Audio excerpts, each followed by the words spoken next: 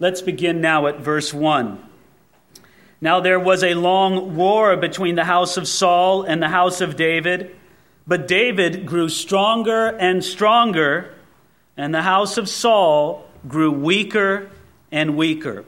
Well, this is the verse with which we concluded last week, noting at how there was this great civil war between David and the rival for the throne, King Ishbosheth. I feel awkward even saying King Ishbosheth because I don't even think we should regard him as a king. He was a pretender to the throne. He was a man who had no business sitting upon the throne of Israel. Yet for a strange reason, the majority of Israel followed him. You see, David was anointed as king while Saul was still on the throne, and David left it up to the Lord to get Saul out of that position, and then David figured, well, when Saul's gone, then I'll move in. And eventually, through a lot of tragedy and many years of pressure and trial upon David, Saul died on the field of battle. And only one of the 12 tribes of Israel embraced David as king. Isn't that funny? Not 12 of them, only one of them. And the 11 tribes stuck out of habit, out of carnality, I don't know what, they stuck with this descendant of Saul, this pretender to the throne, Ishbosheth. And there was this long, protracted war. Well, David had his headquarters in the city of Hebron among the tribe of Judah. Take a look at it here, verse 2. Sons were born to David in Hebron. His firstborn was Amnon by Ahinoam the Jezreelitess. His second, Chileab, by Abigail, the widow of Nabal the Carmelite. The third, Absalom, the son of Maachah, of the daughter of Tamalai, the king of Geshur. The fourth, Adoniah, the son of Haggith. The fifth, Shephathiah, the son of Abital. And the sixth, Ithream, by David's wife, Eglah. These were born to David in Hebron. Well, you read that list, and not only are the names complicated, and you really don't know if I pronounced them right or not, and I don't know either, really. But what's notable about that is you have 6 different sons to David, and you say, well, isn't that great? 6 sons, and, well, it's a large family, but it's not huge. I mean, that's the thing. Then you notice 6 sons by what? 6 different wives. And you say, what's going on here? Well, for good reason. You ask, what's going on? How could this man of God, this man after God's own heart, David, how could he have 6 wives? Well, it was wrong. David was wrong to have more than one wife. You know, God specifically commanded the kings of Israel in Deuteronomy 17, verse 17, that they should not multiply wives unto themselves. And it also violated not only God's specific command, but it violated God's heart for marriage, which was revealed from the very first time that he spoke about marriage in the Old Testament, in Genesis chapter 2, where he said that it was God's plan from the beginning that one man should be joined with one woman and the two should come together in what's known as a one flesh relationship. Not one man with 6 women. And so David was wrong. Now we understand that this was a common practice in the ancient world, that it was common for a great man, especially a king, to add many wives to himself. It was sort of an expression of his grandeur, of his greatness, perhaps even of his virility. And so it was, well, look at what a great man he is. But it doesn't matter if it was common among the kings, all surrounding David. It was wrong. I find it fascinating that oftentimes we think that the Bible should be more preachy than it really is. And many of us say, well, you know, verse 6 here, right after verse 5, well, it tells us about 6 sons born of 6 different wives. We expect that verse 6 should say, and the Lord Godeth in heaveneth was verily displeasedeth with David and his 6 wives. It doesn't say that, does it? It passes over it without comment. And some of us, well, what's wrong with that? Well, you know, the Bible isn't as preachy as many people think it is. Oftentimes, it just lays it out. This is what happened. And it expects you to take a look at the text and see what happened. It expects you to take a look at the family life of David and to see whether it was blessed or whether it was troubled. To see what the fruit was of David's 6 wives. Excuse me, because actually it was a great deal more than 6. David will add several other wives. He'll add another wife before we're done with this chapter here. Well, ask yourself, was the family life of David blessed or was it troubled? Let me give you one indication here, and it's telling us this right here in the text. 6 sons. You say, well, that's a lot. You know what? Not if you have 6 wives. These were not very fruitful wombs, were they? And this is a commentary from you're supposed to pick this up from the text. Let me give you another indicator here. You just look at these names and see what happened to these men as they grew up. You have Amnon, the oldest. Well, there's a sterling character. He raped his half-sister and he was murdered by his half-brother. And then you have 3 unknown folks, the second-born Chileab and Sephthia and Ithream. We only have one other mention of these men, one other place in the Scriptures. Maybe they died young. Maybe they were so ungodly or unworthy that there was no point in even mentioning again except in one other place in the Scriptures. And then you have Absalom. Well, he murdered his half-brother, and he led a civil war against his father David, and he tried to kill his father David. And then you have Adoniah. Well, he tried to seize the throne from David and from David's appointed successor. And then he tried to take one of David's concubines and he was executed for his arrogance. Well, here's your troubled family life, right here. Because David stepped out of God's plan for marriage. Well, we'll have much more to say on that through the book of 2 Samuel. But let's take a look at what happens in this struggle between David and the rival king, the pretender to the throne, Ishbosheth. Verse 6. Now it was so, while there was war between the house of Saul and the house of David, that Abner was strengthening his hold on the house of Saul. And Saul had a concubine whose name was Rizpah, the daughter of Aiah.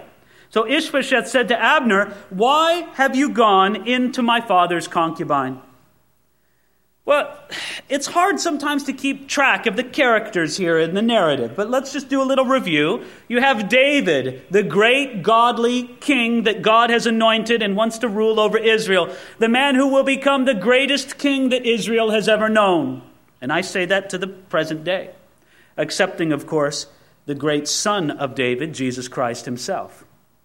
Then we have the rival, the pretender to the throne, Ishbosheth. Then you have Ishbosheth's general, the head of his military department. And this is this man, Abner. Now keep another name in mind. We'll get to it a little bit later on. Joab. That's David's chief military man. So you have David and his chief military man, Joab. You have Ishbosheth and his chief military man, Abner. Now, Ishbosheth was a weak, worthless man. Abner, well, he was a man's man, a real general, a military man. And Abner was the real power behind the throne. As a matter of fact, it was Abner who had propped up Ishbosheth into power so that Abner could be the real power. And Ishbosheth was a weak man, a little puppet he could pull on the strings. And as time goes on, Abner wants to increase his strength more and more. And then we have what we might call it the Rizpah incident. That's what the headlines would read. You know, Rizpah Gate, the Rizpah scandal. Abner is accused of having relations with a former concubine of Saul's. You might say, well, what's the big deal? Saul's dead after all. So what if a man, has relations with the widow of someone who's dead? Wasn't properly a widow because it was a concubine, but you get the idea. There was a principle among the kings of the ancient world, and the principle was once you are joined to a king, you belong to him forever, and it doesn't matter if the king dies. So once this concubine was joined to King Saul, that concubine belonged to Saul forever. And it would be wrong for another man to take that concubine, even if Saul was dead. By the way, just by a quick analogy, don't you think that principle applies to Jesus and his bride? Once you belong to him, you belong to him. If you're part of his bride, you got no business being joined to anybody else. You're his. Might I say in passing, that's why some of you are miserable today. You're miserable because you've made a commitment to Jesus in your life, but you're playing around with the things of the world. You're cheating on your husband, as it were. Jesus, your groom, your husband, and you're not being faithful to him in your heart and in your life. And so you're in that classic dilemma. You got too much of Jesus in you to be happy in the world, but you've got too much of the world in you to be happy in Jesus. It was better when you were just a rank sinner. You could be happier then. Your conscience didn't bother you so much. Your heart wasn't awakened to the things of God. And you could do your thing and it just didn't bother you the same way. But now you've got Jesus in you and he's not letting go of you, is he? But yet your worldliness makes it to where you really can't be happy in the things of God. Friends, there's only one solution for you, an all-out abandoned commitment to Jesus Christ. That's the only place where you're really going to be happy and fulfilled.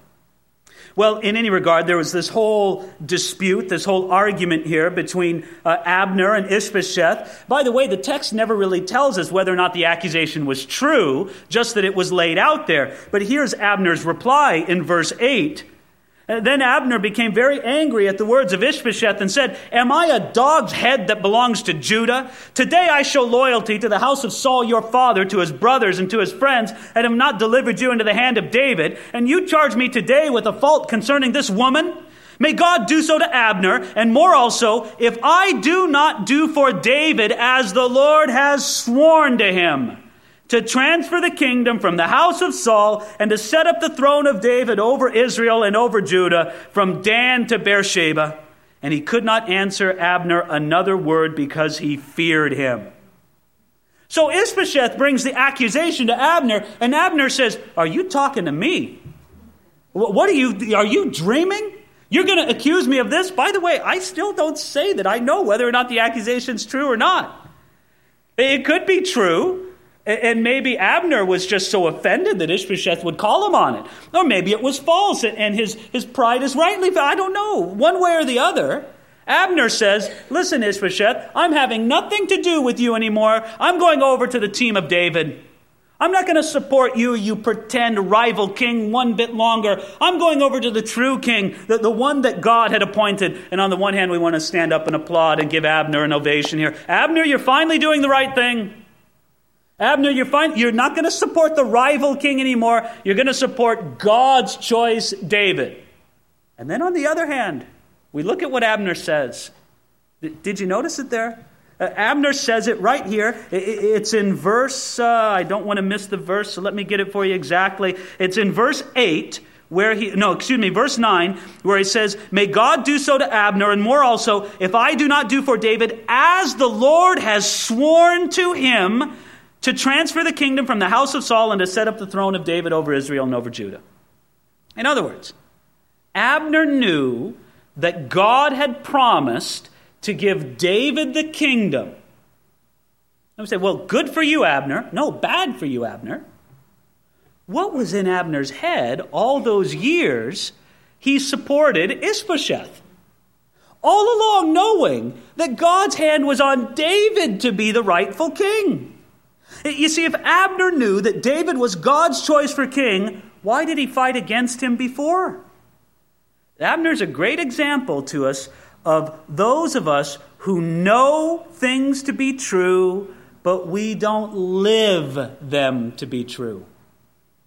What a difference there can be between believing and living. Abner, has God appointed David rightful king over all Israel? Well, yes, he has. Abner, why are you supporting the rival king Ishbosheth? Well, man, I got to earn a living, and this guy's offered me a job to be chief of staff, and you know how all the excuses can flow, right? Isn't it interesting how we can do that? We can have this mental disconnect. Oh, Jesus, you're Lord, and I know you want to be, and you should be Lord over everything in my life. Yes, Lord, yes, Lord, yes. And then Jesus says, well, I want you to give this to me in your life. Well, no, Lord, that's out of the question. Can we move on to something else? It's interesting. This disconnect we can have between believing and living. But there's also something else curious about Abner's newfound commitment to David, is that he's doing the right thing, but he's doing it, wouldn't we honestly say, for the wrong reason? Why is Abner motivated to come over to David? Because he says, well, David's the king, and I'm going to serve him, and this is what God wants? No, Ishbosheth hurt my feelings. And so I'm going over to David now. Now, we applaud him for doing the right thing, but it was for the wrong reason. It was all about Abner. This is very common if you want to relate it to the way that we come to Jesus. Very commonly, we come to Jesus initially for selfish reasons. Oh God, save my marriage. Oh God, save my child. Oh God, save my business or save my financial state. Whatever the case may be, save my hurting heart. You know, God will not refuse you when you come to him for selfish reasons. But shouldn't it grow beyond that? Shouldn't it grow to the place where then you come and you give your life to Jesus Christ? Well, because he's your creator and he's your redeemer and it's for his glory. Where it's not all about you. It's not all about me. It's all about Jesus himself.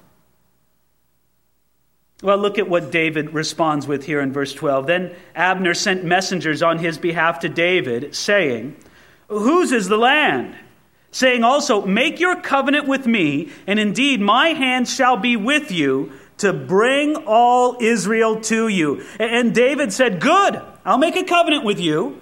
But one thing I require of you, you shall not see my face unless you first bring Michal, Saul's daughter, when you come to see my face."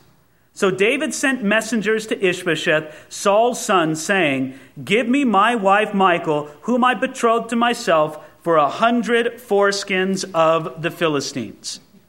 We get the point here, don't you? David's saying, Abner, fine, you can come, but not unless you bring with me Michal. You say, now wait a minute, David, do you really need wife number 7? You know, in David's mind, he did. It's kind of curious and twisted in a way. But if there was any one person who was David's rightful wife, it was this one. This was wife number 1, taken away from David by King Saul when David was put in that place where Saul thought David was his enemy.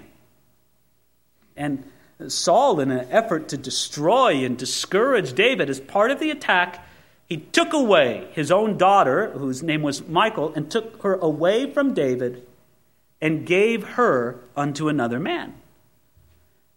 And David says, this was a wrong done to me, and it needs to be set right. You know, I also think that there's another reason why David did this. It was because he knows he's going to take the throne, and this gave him a legitimate connection to the throne. He was the son of the former king, the son-in-law, but nevertheless, still the son of the former king. And so he tells Abner, well, listen, you're not coming back unless you bring her with you. And so Abner does it. And take a look here, verse 15. And Ishbosheth sent and took her from her husband, and Paltiel, the son of Laish. And then her husband went along with her to Baharaim, weeping behind her. So Abner said to him, go, return. And he returned. Abner's a tough guy. You know, all he has to do is confront this fellow and say, well, forget it. Your time is done with this woman. She's going back to her rightful husband. And she did. Verse 17. Now Abner had communicated with the elders of Israel, saying, in time past you were seeking for David to be king over you. Now then do it. For the Lord has spoken of David, saying, by the hand of my servant David, I will save my people Israel from the hand of the Philistines and from the hand of all their enemies. And Abner also spoke in the hearing of Benjamin. Then Abner also went to speak in the hearing of David in Hebron, all that seemed good to Israel in the whole house of Benjamin.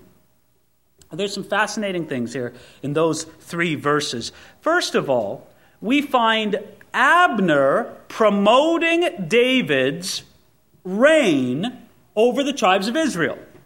Now again, one tribe had already agreed, David, you be king. The other 11 tribes had not yet so agreed. And Abner, now that he's come over to David's side, might we say it's Abner the evangelist, going around telling people, submit to King David. Forget about Ishbosheth. Now what I think is interesting about this is Abner is doing this and not David. David wasn't into self-promotion.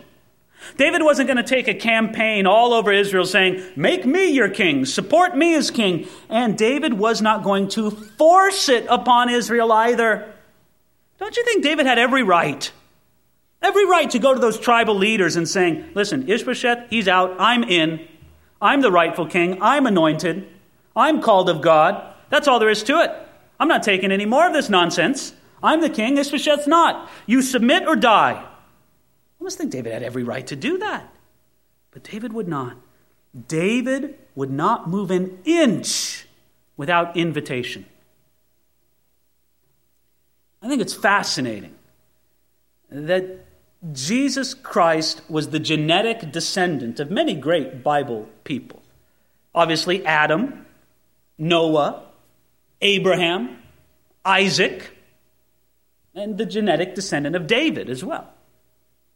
Do you realize that Jesus is never really given the title son of Abraham, or son of Noah, or son of Isaac? But he is given the title Son of David. Because in so many ways, the reign of David over Israel is a picture of the reign of Jesus Christ over our life.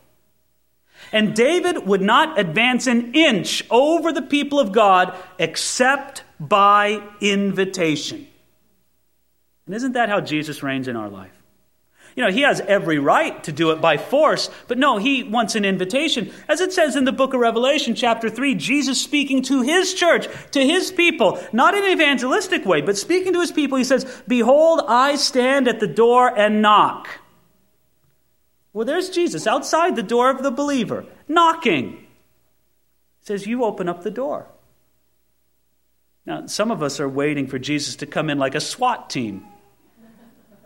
Burst down the door, flooding in, taking over everything. Jesus says, no. I will stand at the door and knock. It's up to you to open up the door and to let me in. Where's Jesus knocking at your heart today? How just is the personal relationship you have with Jesus? Is your time of prayer sweet? Is it refreshing? Is it a beautiful thing in your life? If not, the dryness of it is a way that Jesus is knocking at your heart. You see, in so many ways, Jesus knocks and he says, you let me in here. And some of us, we don't want Jesus to rule over anything. And some of us, we invite Jesus in and say, okay, Jesus, you can rule over Hebron. Just that.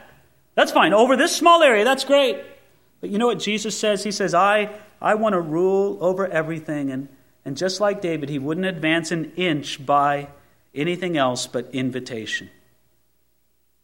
Now, maybe the exhortation of Abner is what we need to hear this morning. Take a look at verse 17. Now, Abner had communicated with the elders of Israel, saying, "In time past you were seeking for David to be king over you. Now then, do it." Do it. Now's the time. What delays you?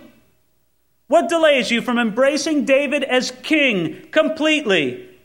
Nothing. It's just up to you. Now do it. And isn't that the word of urgency that some of us need to hear this morning? You know, let's just say 5 years ago, your commitment with the Lord was sort of half-hearted. And your walk with the Lord, I mean, yeah, I'm a Christian, I'm going to heaven, but you know, it was a half-hearted commitment to God. Let's just say 5 years ago. And if I were to come up to you 5 years ago and say, you know what, in 5 years, you're going to be stuck in the same half-hearted place. Well, you'd get mad at me. No way. No, I'm not going to be like this forever. I know I'm here now. But, you know, it's just a season in my life. And believe me, someday I'm going to get it all right with God. And that was 5 years ago. And today, you may still be in that same half-hearted place. But do you see Abner's exhortation? Now, then, do it. I mean, what's holding you back? You do it now. Well, this exhortation that he gave to the people of Israel, they responded. Look at it here, verse 19. And Abner also spoke in the hearing of Benjamin. Then Abner also went to speak in the hearing of David in Hebron, all that seemed good to Israel and the whole house of Benjamin. So Abner and 20 men with him came to David at Hebron, and David made a feast for Abner and the men who were with him. And then Abner said to David, I'll arise and go and gather all Israel to my lord the king, that they may make a covenant with you, and that you may reign over all that your heart desires. So David sent Abner away, and he went in peace. That's a beautiful scene, isn't it?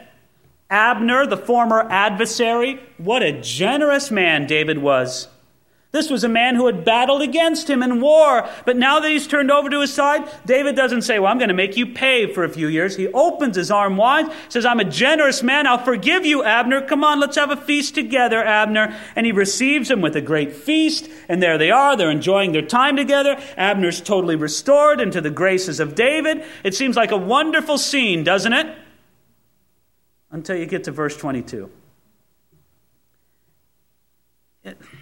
Let me repeat some comments that I made first service. I trust they're appropriate, but, I'm just struck at what a wonderful, wonderful book the Bible is. Not merely, I shouldn't even say merely, not only as the Word of God given to us, but what great literature it is. These people are real. These characters are three-dimensional. They're not the flat, pale characters that screenwriters and scriptwriters write about today. Oh, these are real people. And in this whole complex struggle between Abner and David and Ishbosheth, now Joab comes into the scene. Do you remember Joab? Joab, David's chief general. Joab, whose brother was murdered I wouldn't say murdered, I'd say killed on the field of battle. Let's say that. Whose brother was killed on the field of battle at the hands of Abner. Verse 22, at that moment the servants of David and Joab came from a raid and brought much spoil with them. But Abner was not with David in Hebron, for he had sent him away, and he had gone in peace. When Joab and all the troops that were with him had come, they told Joab, saying, Abner, the son of Ner, came to the king, and he sent him away, and he's gone in peace. Well, put yourself in Joab's sandals. You come back from a victorious raid. You got a lot of spoil with you. Everybody's happy when you come into town. Hey, Joab's here. He's been successful on the field of battle. Everybody's glad to see him. Then somebody comes up to you, Joab, well, let me tell you something. You know who was just here? Abner. Abner? When Joab hears Abner, he thinks of one thing. That's the man who killed my brother. And so Joab says, well, Abner was here. Well, surely David locked him up in prison. No, Abner came and David threw him a feast and sent him away in peace. And Joab is fuming. That's the man who killed my brother. Now, Joab is a man who was a warrior and a mighty man himself. But he should have thought about it. He should have said, Abner killed my brother when my brother was trying to kill him. Abner killed my brother on the field of battle. And I don't have to like it, but it wasn't anything disgraceful or shameful in Abner. In any regard, verse 24. Then Joab came to the king and said, what have you done? Look, Abner came to you. Why is it that you sent him away and he's already gone? Surely you realize that Abner, the son of Ner, came to deceive you and to know you're going out and you're coming in and to know all that you're doing. He's a spy, David. You better wake up to it. After all, this is the man who killed my brother. There can be nothing good in him. And when Joab had gone from David's presence, he sent messengers after Abner, who brought him back from the well of Sirah, but David did not know it. Now when Abner had returned to Hebron, Joab took him aside in the gate to speak with him privately, and there stabbed him in the stomach, so that he died for the blood of Asahel, his brother. So David, you're going to receive this man, Abner. Yes, I will. David, you think he's on our side now? Yes, I think he's on our side now. And Joab says, no, I will not accept this. He sends a message to Abner. Abner, come and meet me. We're fellow military men. We'll have a little talk. Let's let bygones be bygones.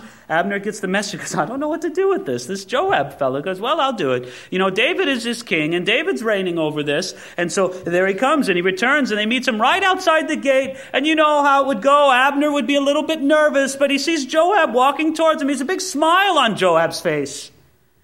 Abner, Abner, my friend. And it sort of puts Abner's heart a little more at ease. And as they come together, perhaps, or maybe even probably in that traditional way of greeting one another in that culture, the men would give a little embrace on each side of the face. And just as they're close there, Joab takes out a dagger and he stabs Abner with it.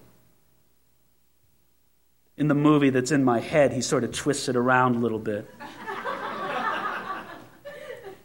Maybe whispers in his ear, "That's for my brother." The body of Abner falls to the ground and his blood drains into the dirt. It was wrong. Joab had no business doing that. You see what unforgiveness can do? You see how the bitterness that you can't let go of can take a hold of your heart? And you'd never murder the person with the sword, but you do it with your tongue, you do it with your attitude, you do it with whatever weapons you can lay a hold of. Poor David, how would you like to have these guys working for you? But it wasn't David's fault. David didn't see this coming. This was a huge mess, perhaps a scandal in David's kingdom. Can you hear the calls? David, you couldn't protect this man who came over to help you. David, is this what happens to people who become your friends? David, what's going on with this? So what does David do? Verse 28, afterwards, when David heard it, he said, "My kingdom and I are guiltless before the Lord forever of the blood of Abner, the son of Ner. Let it rest on the head of Joab and on all his father's house, and let there never fail to be in the house of Joab one who has a discharge or is a leper or who leans on a staff or falls by the sword or who lacks bread." So Joab and Abishai his brother killed Abner because he had killed their brother Asahel at Gibeon in the battle. You know, I ask your indulgence that I won't read the rest of the verses in this chapter. It describes the touching funeral that they had for Abner and how David legitimately and passionately mourned the death of this man who late in his life had become David's friend but was murdered in great treachery. It's a big mess, and I wonder if David didn't feel like giving up. I can't do anything around here, David says. What's going on with this? I mean, I can't keep these guys in line, and who knows what Joab's going to do next? You know, kind of a curious verse came to mind when I was thinking about this. Proverbs chapter 14, verse 4.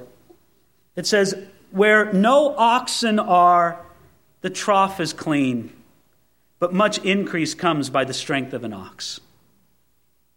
You know, the point of that verse is really, when you're going to get things done, there's going to be messes along the way. Where you have the oxen in the stall, there's going to be a mess. No doubt about it. You're going to have to clean up after that oxen. But a lot of work gets done through the strength of an ox. I guess the lesson is, if you never ever want to have any messes, then you'll never do anything for God. So David did what he could. He fixed the situation. He did the very best that he could in the situation, even though Abner was still dead and Joab was still in power. But I think maybe we should hear the lesson of Abner to us. Did you remember that from verse 18? Now then, do it. Is God speaking to your heart about something in your life? Something to step out into, a prayer you've been praying, a decision you need to make, a yielding you have to give. Now then, do it. And as I prayed for this morning's message, it was very much impressed upon my heart that this is something for you to hear this morning, not only for you to hear, but for you to speak to others this week. I mean, in my mind's eye, I picture that God will give you opportunities this week for you to press home upon the point, the people that you meet, that it's time for them to do something about what God is doing in their life. So over the water cooler or over the dinner table or over the school books with somebody else, you will have the opportunity to press that point home with somebody. Well, you've been thinking about making a decision for Jesus Christ. Now then, do it. What better time is there going to be than today? Well, you've been thinking about yielding this area of your life to God. Now then do it. It's a message for you to hear and to apply, no doubt, in your own life.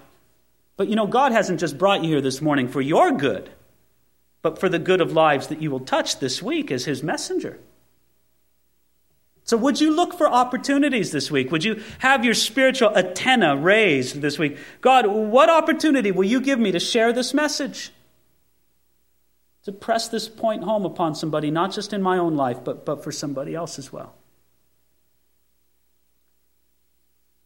I think sometimes the angels in heaven are amazed at how we delay to do what God is calling us to do. The angels do what God wants them to do instantly. That's why we usually picture them with wings, because they're fast in their activity.